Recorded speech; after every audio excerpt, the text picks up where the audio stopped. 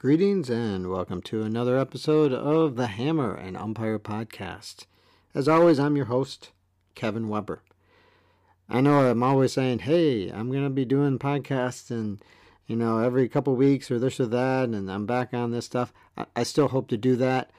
Again, I'm sorry for the delay, but the summer's been busy in a good way. At least things are hopefully staying back open. We don't have this pandemic causing us trouble again or something.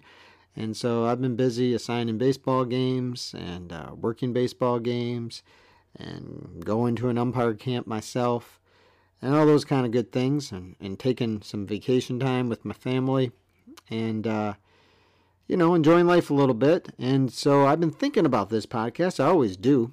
I always think of different things I can do for different segments and such. But, you got to boot up the computer and get the microphone hooked up and kind of plan out what you're going to do for each of the segments, which I enjoy doing, but it takes some time, and you've got to be committed to doing it at a certain moment. And that moment hadn't come until now. So it's here. But I've got a few segments for you. I've got a pretty good-sized show. I'm going to talk about some observations and things that I've seen in games I've been watching of newer and veteran umpires. So some game observations and, some stuff with mechanics and such, but also some problems I see with and some disconcerting things that I've seen on the baseball field this year as well. So I've got two segments to deal with that. Also, I'm going to do an umpire spotlight on Bernice Guerra, the first professional female umpire. Maybe you don't know about her, but you'll learn a little bit about her. And also, I was able to attend the CBUA four-man evaluation camp in Indianapolis in late July here. So I will talk to you about my experiences there and what that might entail. We won't really know for sure until the future assignments might come out and see how I did, but I think I did all right. I think I held my own mostly. So, I did what I could do. I did the best I could do at the time. That's all you can do, right? So that's what I've got in store for you. Hopefully, you guys have been having a good summer and been working some games and making a little bit of money doing it too, and staying hydrated and healthy and all that kind of good stuff. And I always appreciate it if you send me an email or contact me through social media. And those are in the show notes, those things that I've got. And you can always leave a voice message through the Anchor app, which is great. I think you get like 1 minute, which is quite a bit. You can say a lot in 1 minute. And if you ever want to do that or just pose a question on there, sometimes that's easier than typing stuff out for some people, then I'd love to use that on the next episode, right? Or just ask a question, and then I just play your thing there, and then I just talk about it. It's almost like we have a little conversation or something, all right? So feel free to do that. So that's what I've got in store for you. Hopefully it's entertaining and informative and makes you think a little bit, and then maybe in the future makes you a little bit better umpire. That's always the thing. I know I become a little bit better umpire each time I do one of these episodes, because it gets me thinking about stuff, right?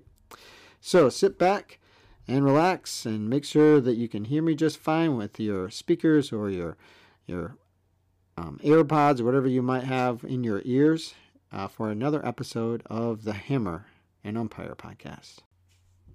So here at the end of July, I was lucky enough to be invited to the CBUA Mid-American Advanced Umpire Clinic in Indianapolis, the four-man evaluation clinic. So each year they run this, the four-man invitation only, in Indy, and it's an opportunity for CBUA members, which is basically Midwest umpires or guys kind of east of the Mississippi, I'd guess, to show their abilities to some D1 conference coordinators, namely Rich Fetchett and Mike Conlin. And, identify guys, promote qualified guys up to the higher levels, more of the major conference level umpires. So we're talking guys that might move up to like Big 12 or maybe Big 10 or something like that.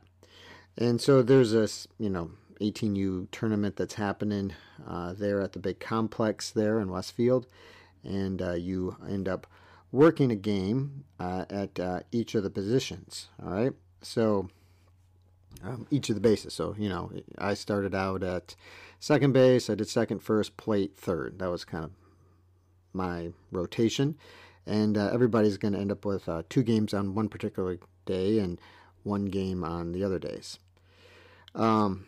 So it was like a Thursday through Saturday situation. It was a great experience, very intense.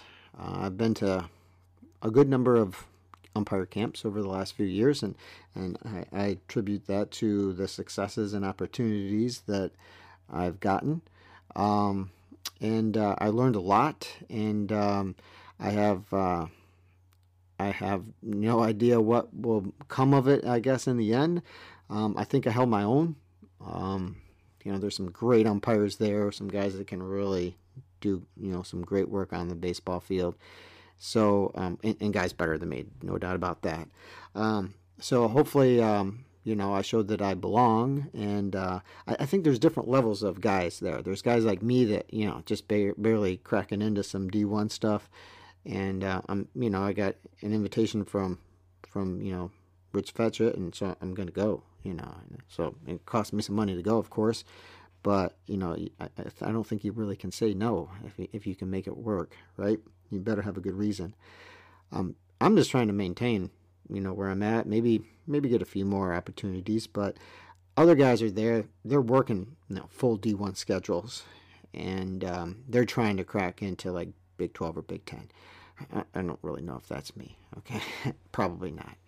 Maybe at some point if I'm lucky, but who knows, right? That to me, that's a little bit out there. Other guys, maybe they're working some of the major conference stuff and get a full D1 schedule. They work some mid-majors as well, and they're looking to maybe get some postseason opportunities. Maybe they never had a regional or something, or whatever the case is, or maybe they had a regional and they're hoping they can get a super regional sometime, something like that. That's not me either. So I think there's different levels of guys and what they're trying to achieve. All right. Anyway, Chris Koski and Tim Farwig are the 2 guys that kind of put everything together. Chris Koski, a lot of you might know, College World Series umpire, very successful. And I already mentioned, of course, that Rich Fetchit and Mike Conlon were there, watching and evaluating guys as well. Scott Taylor, D2 coordinator, was there as well. Jim Jackson is one of the instructors and evaluators there, our College World Series umpire. Grady Smith was there. Jim Jackson evaluated one of my games, and Grady Smith evaluated a couple of them, and Grady Smith is a College World Series umpire. Mark Ditzworth was there. He, along with Jim Jackson, of course, evaluate umpires during the season, for postseason possibilities and such for the D1 level. And Ditzworth, of course, is a College World Series umpire himself, and has a tremendous resume. Mark Winters was also there. He's one of the 2 umpires this year that is of the Americans that are working the Olympics. Quite a resume as well.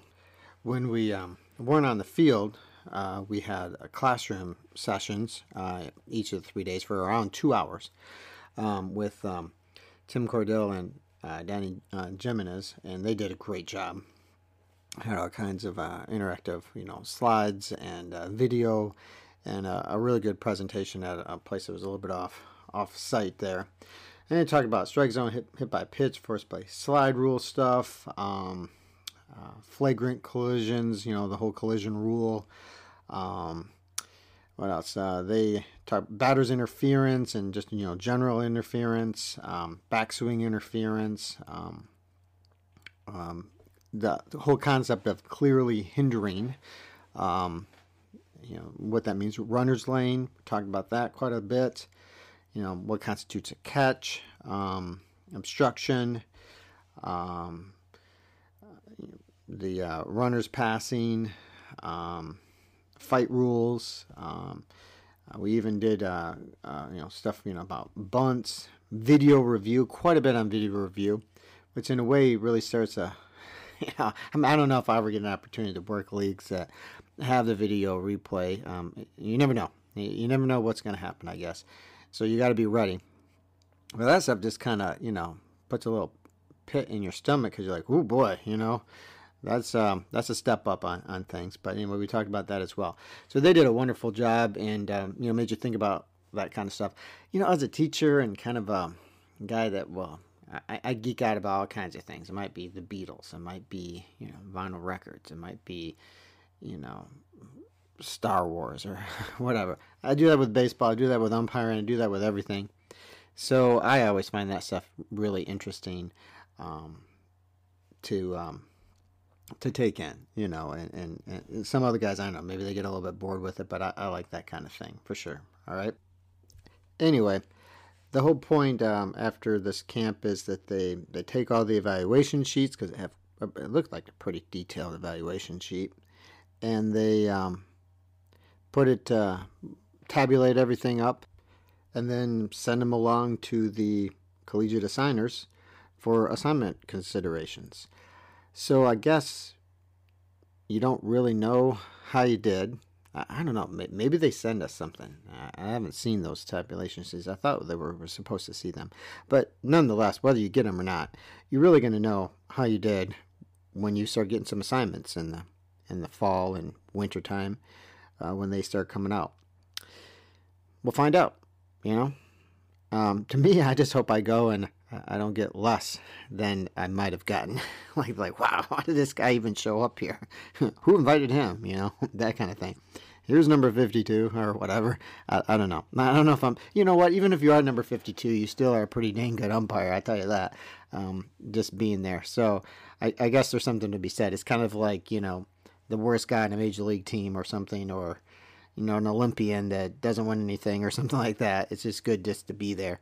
But nonetheless, the goal is to progress and to improve your situation.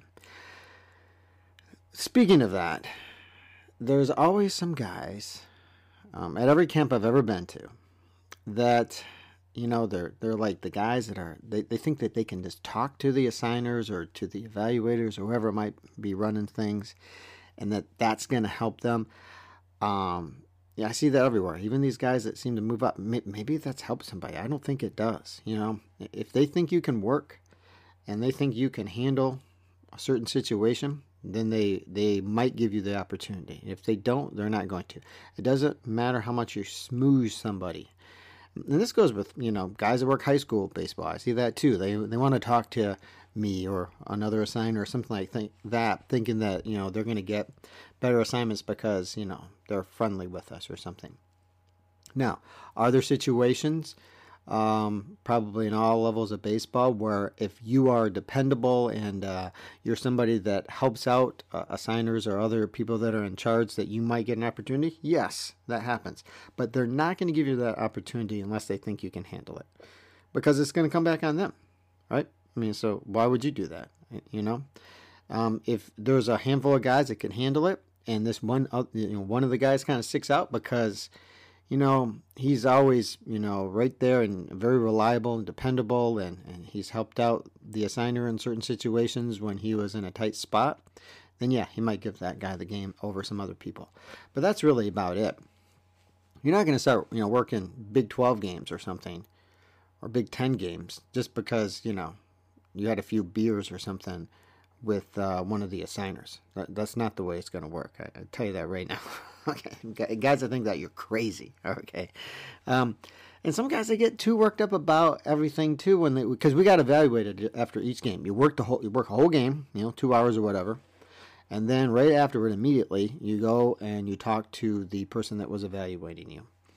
And they go through each of the guys, and they tell, they try to say some things that they thought you did well if they see that. But, they're always going to point out even just little things that they think that you can do better. And honestly, for most of us, there's always something, right? And I expect there always to be something, because I try to be perfect out there, but, you're never perfect out there. And some of these guys get a little bit bent out of shape when they're doing that. I mean, did you think that I was, running this way or that, or you think I misread that fly ball, or whatever it might be. And it's like, just it is what it is. They want to say something. I mean, that's kind of what their job is at that point, is to point out every little thing that they might see. Now, some guys see things that others don't, and vice versa, right? So it's different for each evaluator, and you just take it or leave it, and you know that that's going to go in their little report. But still, it's going to come down to whatever the assigners think, and the kind of games they have, and the location of those games, and who they think is capable of doing it. I guess it's the overall body of work. Are you capable of working at that particular level? If they think you are, then they might give you the shot to do it.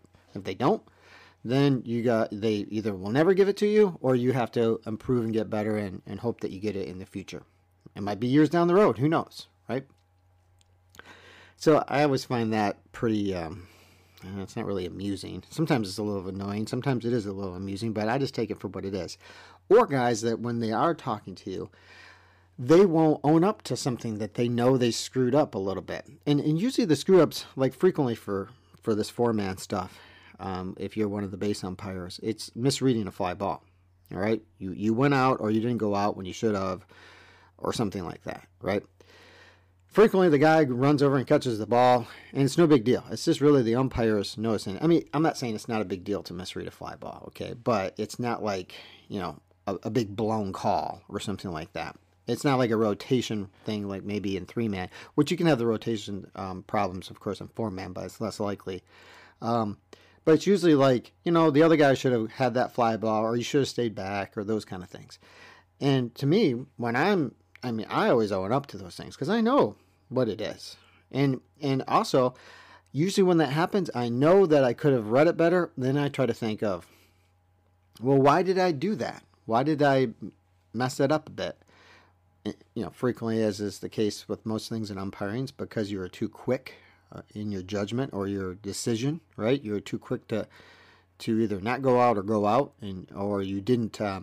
Usually here in 3 and 4 man, of course, if you're not reading your partner well, because you got to read your partners, of course, a lot more in 3 and 4 man, or you were like I had one fly ball when I was working first base, that when the ball is hit off the bat, I just assumed, when you start assuming things, you know how that goes, that it was going to be kind of a routine fly ball to right field.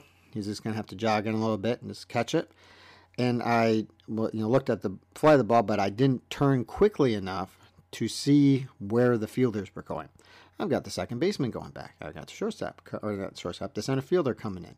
The right fielder's coming in. So I've got converging guys and the second baseman going back. Second baseman ends up kind of catching it over his shoulder a little bit, He made the final out of the inning, no big deal, but I didn't go out.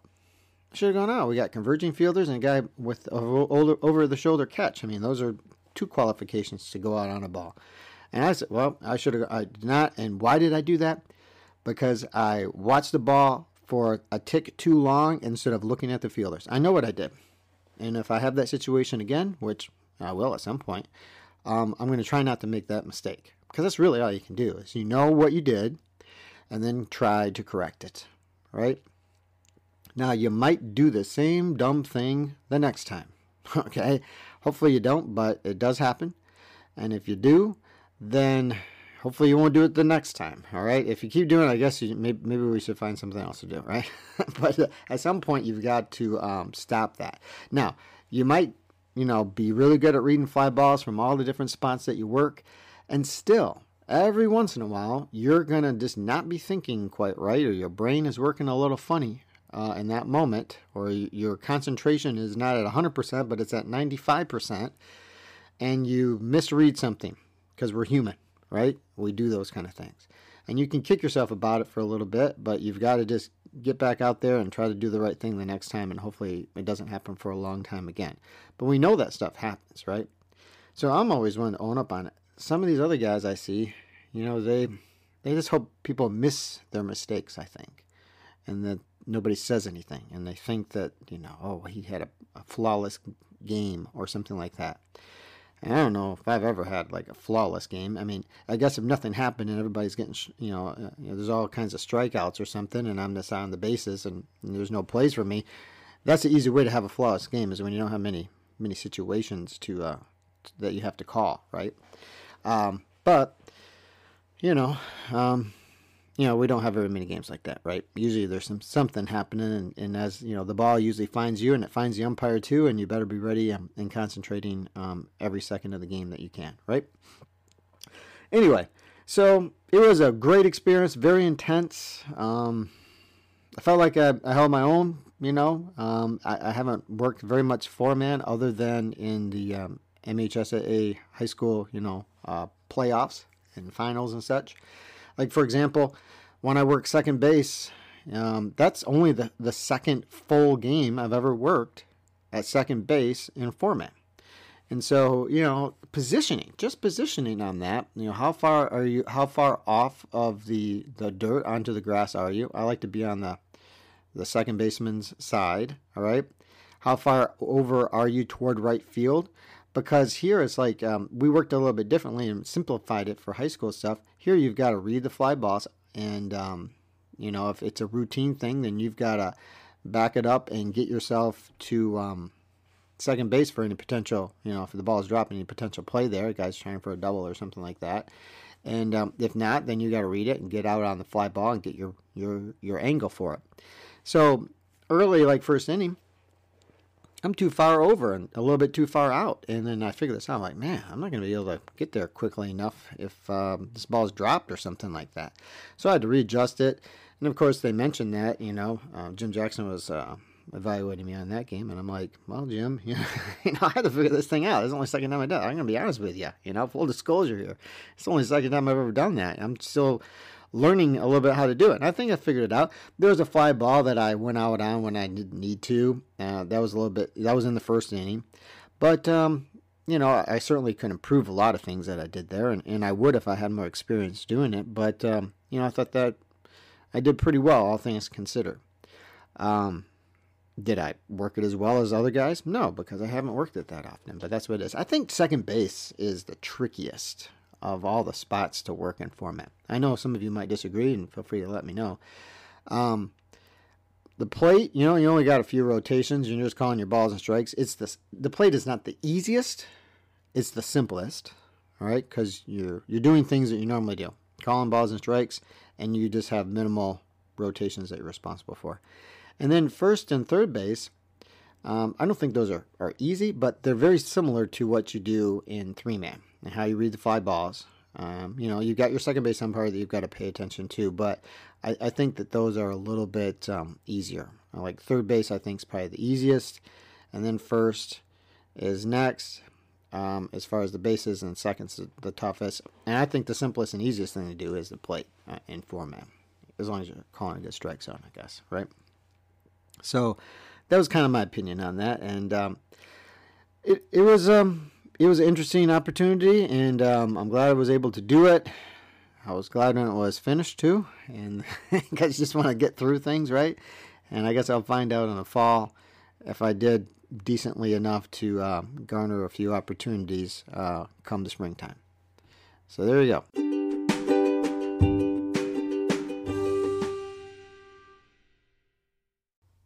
I've got an umpire spotlight for you.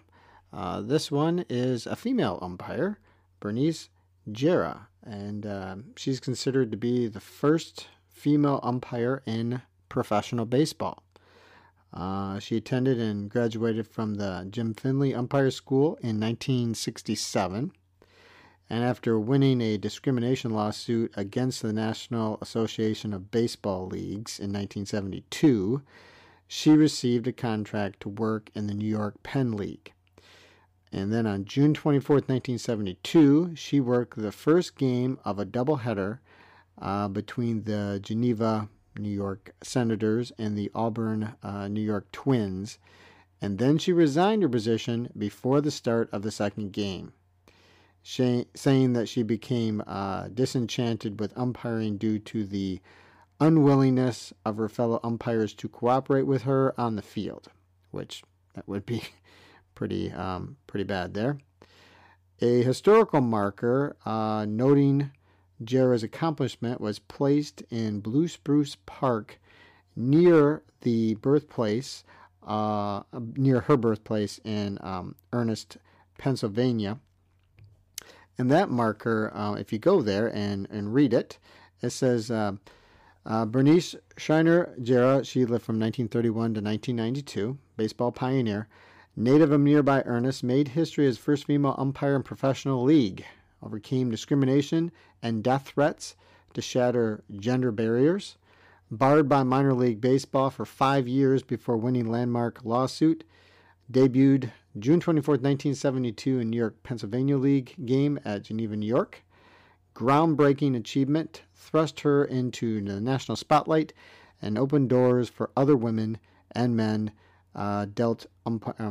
denied umpiring opportunities because of arbitrary restrictions. She holds a place of honor at the National Baseball Hall of Fame in Cooperstown, New York, where her photograph, pink whisk broom, and uniform are housed. So growing up there in Pennsylvania, she loved baseball as a child and played as an outfielder, and she umpired games when she was a kid. And she never considered a career in baseball until she was already in her mid-30s and married and living in Jackson Heights, New York, and working as a secretary. According to a Times article, the idea to become an umpire just suddenly hit her one night, and she saw her working umpiring games in slums as a form of social welfare, as having a woman on the field would lead to less trouble and encourage other women to attend the games. And she sold her husband on the idea. He was a freelance photographer, with this kind of concept, and she enrolled in the baseball umpiring school in Florida in 1967. As we know, up to that point, umpiring had been strictly a male profession, and the school had no facilities for her, and she spent much of the 6-week program living in a nearby motel. By several reports, she excelled. She was good. But she was rejected by the NABL, which claimed that she did not meet the physical requirements of the job. Ed Doherty, a baseball exec, he claimed that umpires needed to be 21 to 35 years old and a minimum of 5'10 and 170 pounds, while Jara was only 5'2 and 126 pounds, and she was 38. So Jara even had prior experience umpiring for the National Baseball Congress in Bridgeton, New Jersey, as well as a recreational program in the slums, but this was not enough to get her a job. She was unable to gain employment as a female umpire, and on March 19, 1969, she filed a sex discrimination case under the Title VII of the Civil Rights Act with the New York State Human Rights Commission. So this is a little precursor to Title IX kind of stuff. In her complaint, she accused both the New York Professional Baseball League and its president, Vincent McNamara, of not employing her as an umpire due to her sex, which is 100% true. That's pretty much it, right? In his rejection of her application, McNamara cited single-gender dressing rooms and foul language on the field as reasons why females should not umpire games. We know it's a different time period there, right? So, undeterred, she fought the NABL in court for 5 years.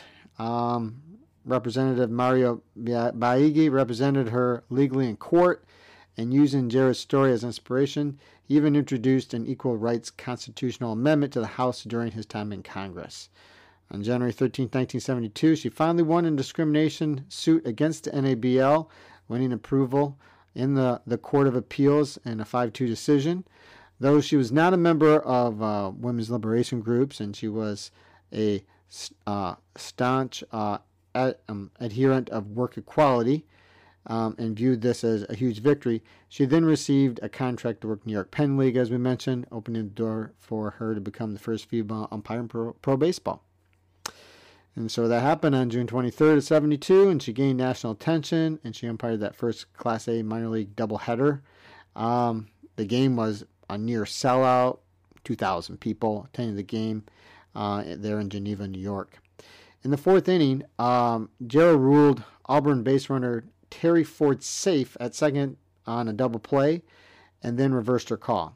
And the Auburn manager, Nolan Campbell, disputed the decision and said that Jara's first mistake was putting on an umpire's uniform, and her second was blowing the call.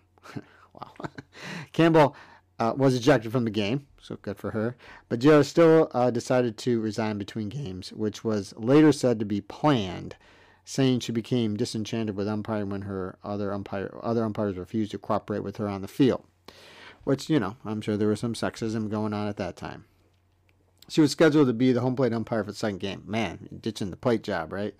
That's not so cool. Anyway, Jera cites the cool resentment of both the other umpires and the baseball establishment as a motivation for her decision to resign, not her dispute with the Auburn manager Nolan Campbell. This, combined with both verbal, written, and physical threats, disgusted her and contributed to her disillusionment with baseball culture. 8 men, for example, allegedly shattered the light outside Jera's motel room and cursed at her the night before she umpired her first game, perceiving her as an attack on baseball's male fraternity. Though she resigned not long after becoming an umpire, Jera saw this as a larger symbolic victory for women participating in sports historically perceived as for men only. Bernice would always say, "I could beat them in the courts, but I can't beat them on the field," Steve Jera, her husband, quoted his wife as saying. Although she stopped umpiring, she stayed in the game. She went on to work for the New York Mets in the team's community relations and promotions from 1974 to 79 before retiring to Florida. She died of kidney cancer in 1992 down in Florida, and she was only 61 years old. So definitely very interesting, and certainly helped pave the way for others that followed her. And I find it interesting. I'm not a real big guy. I don't meet the 5'10", 170 pounds. Well, I can meet the 170 pounds. That's not always a big problem, right, guys? But the 5'10", I'm below 5'10". So I guess, I'm not trying to be a pro umpire, but I don't know if that's really the case so much anymore. But you do see a certain look of professional umpires nowadays. And if you're on the shorter end of things, you got to be even better, I'd have to say. So there you go. Our umpire spotlight, Bernice Jera. Well, I've had the opportunity this past spring and summer to get out and watch some new umpires work some of their first games, maybe ever, or definitely their first seasons at certain levels, maybe the high school level, maybe working higher level summer baseball.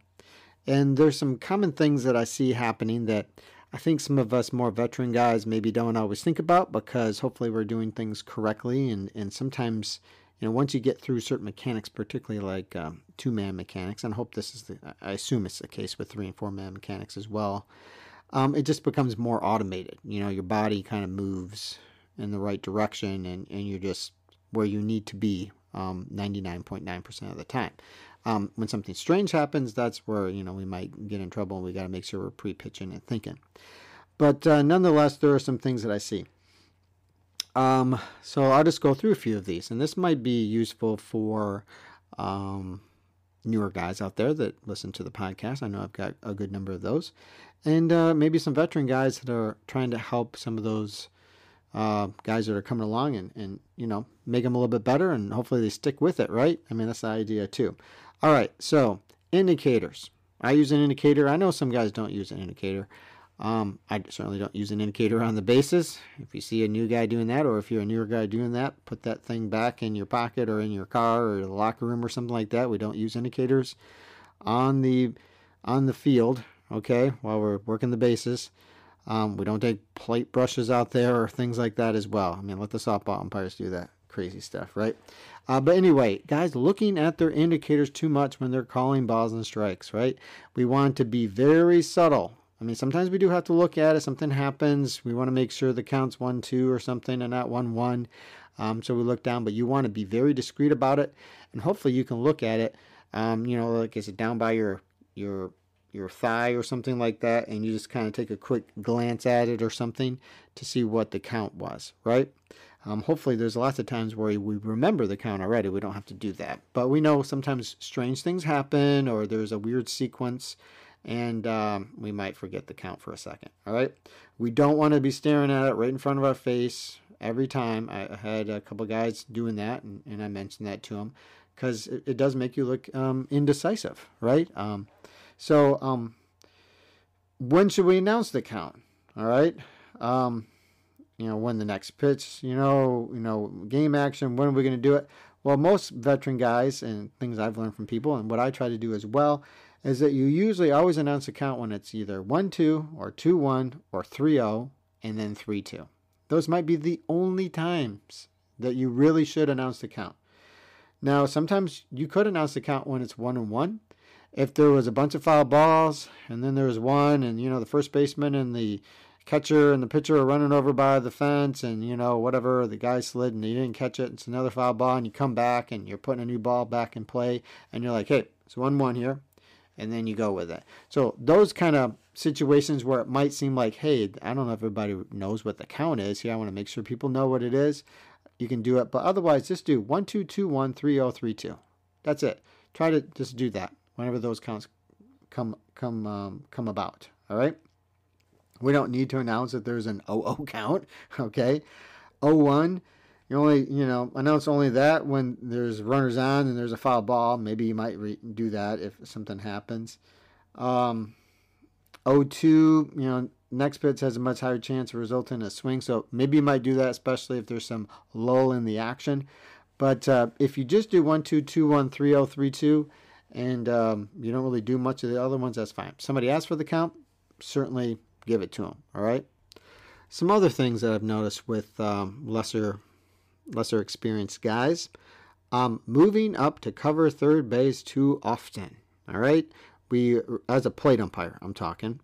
And this is two-man, right? Because that's what most of us are working most of the time out there, particularly during the summer. So really, the only time that third base umpire should be covering third with runners on first and third and a runner on first, for example, is when a ball is hit to the outfield and an outfielder has a play on the ball, right? I know we also have a double tag situation with first and second, and you cover it there as well, and you get the safe out there. So those are 3 opportunities to do that, and it's when, you see, the guy might be committing to third, then you get up there, all right? Too often, I see guys moving up there on an infield, on a ground ball, all right, or a bunt situation. That's even worse. They think, my partner's got that play at first. I better get up and cover third base because he might not be able to get back. I pregame it that, hey, any boy on the infield, I don't care if that guy bunts it and the guy from first is going to try to take third. I'm going to get the out at first. I'm going to come back across the back of the mound in that working area and get in the best position I can, and I'll get that play at third. That's all me. You stay there. Why do we not want our guy doing that? Number 1, runner's lane. Okay?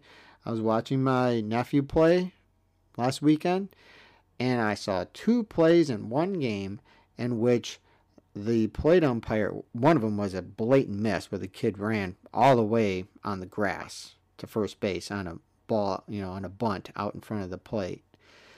And he missed the runner's lane. Why? Because he's almost past the dirt up toward third base, up the third baseline. He can't see that. He's going to miss it. It's your responsibility on a play on the infield is pull foot, swipe, tag, and runner's lane, right? So make sure that you're there and train yourself to do that, and don't make that a bad habit. And your partner should be over there to get any potential play that develops at third base. You need to pregame that stuff, and if something is missed, then it's on him. It's not your job to get up there. And also, how good a look are you going to get up there anyway? Okay. Plus, if there's an overthrow, your responsibility is for overthrows at first base. If the ball goes through a fence or over it or something like that. So you got to be there, man. If the ball gets to the outfield and an outfielder comes in and has a reasonable shot to pick it up and throw it someplace, like the third base or whatever, then get over to the third base. Otherwise, you're not there. All right. So I see that with many guys, and I know some of you out there are like, well, I've got a partner that's kind of slow and he can't, get over there to third base when he's working the bases. Okay, for one thing, maybe he shouldn't be working if he's that slow. But also, you don't really, you just got to work across the working area. It's not really that many steps to get over there, and it's always angle over distance when you're working 2-man anyway. So you're not going to get right on top of the play to begin with when you're working the bases, all right? So make sure we work on that and help those younger guys, if you're an experienced guy, to make sure that they're not making that bad habit something that they do all the time. And a final thing I want to mention for our less experienced guys, and I suppose this could go for some of our veteran guys, because I know there's some out there that can work on this too, is communication. All right? Letting your partner know what you're doing on a play. All right? And I do this frequently, even on like routine play. So let's say there's fly ball to left center field. There's nobody on. I'm in A. I'm working the bases. And my partner's there. Let's say my partner is Jim. And boom, ball is hit there. I read it. I react. And I'm like, Jim, that's you. And I'm running in, cutting in to, I don't really pivot now, but I'm getting into the middle of the infield. See the touch at first and maybe be ready for a play at second base, right? So I'm doing that. If I was working the plate and there was a ball out there and Jim was working first, next game of a doubleheader, I'm getting out to the grass and getting the best angle I can on that play left center, and I'm yelling as I'm running out there, that's mine, I got that. And I'm out there and I get set and I see the catch. Hopefully the guy does catch it, right? And that's another thing too, is getting out to the grass on your fly ball responsibility as a plate man. I see a lot of less experienced guys not always doing that as well. All right, but communicating. If you there's a runners on first and second, or a runner on first, or first, just a runner on first, and there's a fly ball down the right field line. And your partner's inside and in B or C or whatever he's at, and you're like, I've got the line, I've got the ball, or whatever it is you want to say. You're letting them know that. Of course, your partner should know that you probably are going to take that fair foul catch, no catch, right? But you should be talking about that anyway. You should be communicating loudly and making sure that you guys are on the same page and you know where you're going. When you're coming up the third, you're like, Jim, I'm here, I got 3. Jim, I'm going back, A good partner on the bases too, if he knows that guy's not going to be, he looks like he's slowing down coming into second base, he kind of gives you the stop sign, puts a hand up, I got this, and then you can turn around, and then you can still say, I'm going back.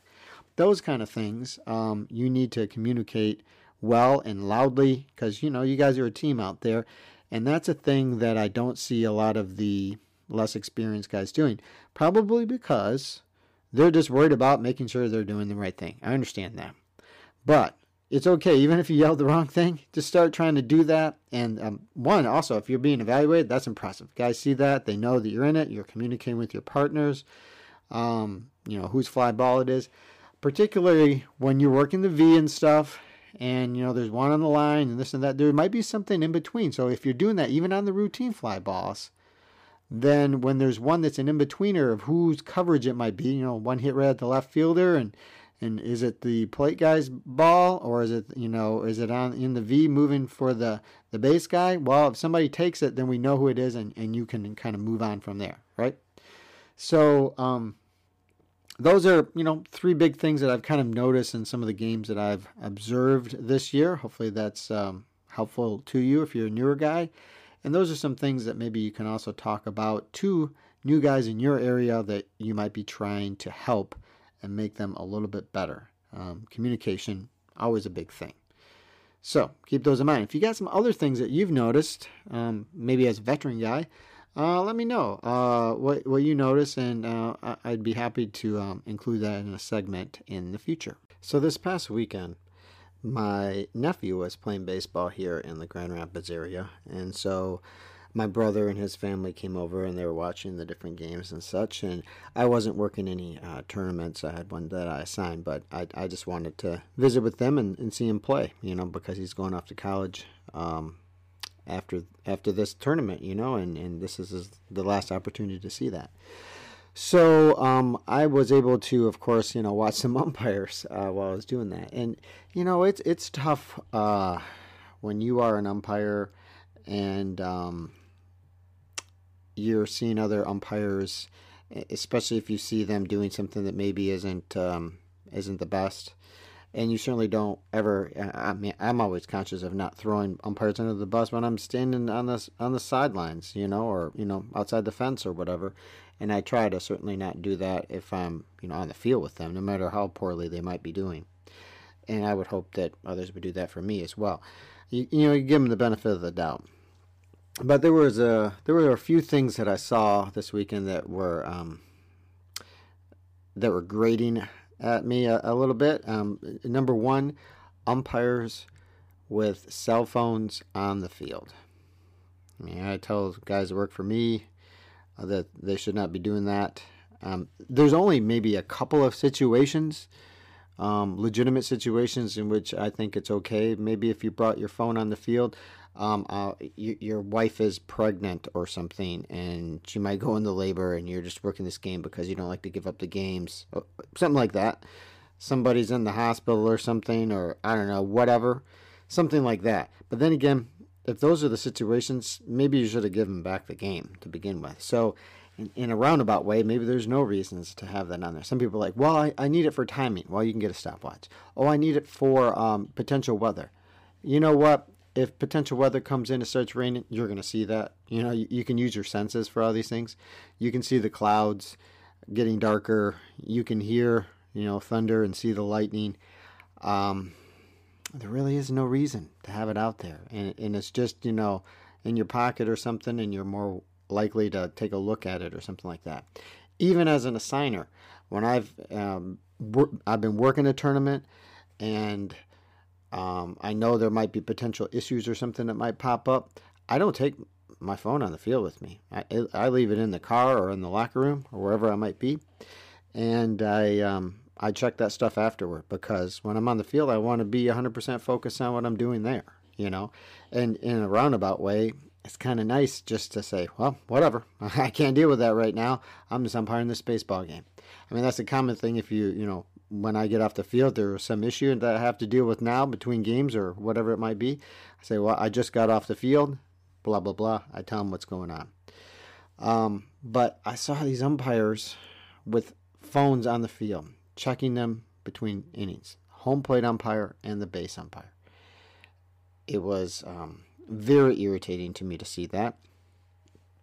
At one point, when I saw the guy on the field with the phone, I did yell out, "Put your phone away," and my daughter was there and was telling me to be quiet. But I couldn't, I think he kind of heard me, but he didn't stop. Then the next day, the guy that was working the bases was working the plate at another field that we went to, and there was a guy working the bases that works games for me. And he was on his phone, and so was the plate umpire again, in between innings and stuff. So I watched this for an inning or so, and it looks, terrible out there when you're doing that. And what are you doing on your phone? That's the other thing. What are you doing? Playing Pokemon Go or something? I mean, I don't understand what you're doing out there. You're sending text messages. You're updating some kind of social media status. I mean, I don't understand what you're even doing on your phone, other than not paying attention to what's going on the baseball field. And there are things that happen in between innings too. Let's say somebody got hit by a pitch, or somebody, had a hard slide or something like that, and you should be paying attention to what players are doing, what people are saying, and how things are going. That's, you don't stop officiating just because there's the changeover between innings or something. Nonetheless, at one point, I walked over to the first base side, and I made my presence known to the umpire that works games for me from time to time. And I basically said, "Man, you got to get off your phone. I mean, what are you doing?" He said, "Oh yeah, I know." So he got off his, and then the plate umpire, after, even though I didn't really know this guy, I called him over, because he's working 10 minutes from my house, and he's got one of our college umpiring hats on. And I told him, I said, "Hey man, if you're gonna work games in the Grand Rapids area and you're gonna wear that college hat, you can't be on your phone, man. You got to be doing things the right way." And this goes doubly for you, the base guy, because you should know better, because, you work in this area, you know how we try to do things. The guys weren't on their phones the rest of the game. Then I saw them the next day, because my nephew had another game there at the same place. And the plate guy who was from out of town was working again, wasn't on his phone. So that's good. I mean, at least those guys, respected that and did what they were supposed to. But I just don't get it, man. I don't think I've never brought my phone on the field. I don't, and like I say, I don't really think there's a very good reason to do so. So I guess that's my advice for maybe you newer umpires out there. Do not bring your phones on the field. Do not use it as a timing device. I know a lot of people do that, but stop doing that. And go on Amazon or whatever place you like to go to buy sporting good equipment, and buy a good cheap stopwatch and use that. There are several out there you can get it, $20 or less probably. That's a pretty solid one that's going to work, and you just got to put batteries in it every so often. Okay, that's all you need out there. You put that in your back pocket if you're the one keeping the time and everything, and leave the cell phones in the car or in the locker room, and you'll be a better umpire because of it. All right, your focus would be much better. You need to, it is a little bit of a breather between innings. I mean, you're paying attention to what's going on, like I mentioned earlier, but you should be focusing on what's going on, what you're doing well. Maybe if there was something you were a little fast on, you might not have missed a call or something like that, but you should be focused on those things, right? You should be focused on, if there's a baseball on the field, if there's a pitching change, if there's, something strange going on in one of the dugouts. Okay, all those things are things that you should be paying attention to between the innings, and you can't do that if you're on your phone. All right, so that is one of my takeaways. And it's like these guys probably made some good calls and had some good mechanics out there and some good rotations and things like that. But you know what? All that was completely lost because you had your phone out on the field. And, we have to have our impressions are very important at all times, when we first get out there, but also throughout the game. Just think about that. If you're sitting there at a game and you see some people doing that, what would you be thinking about it? Probably similar things to what I was thinking about it. So there you go. Stay off those phones.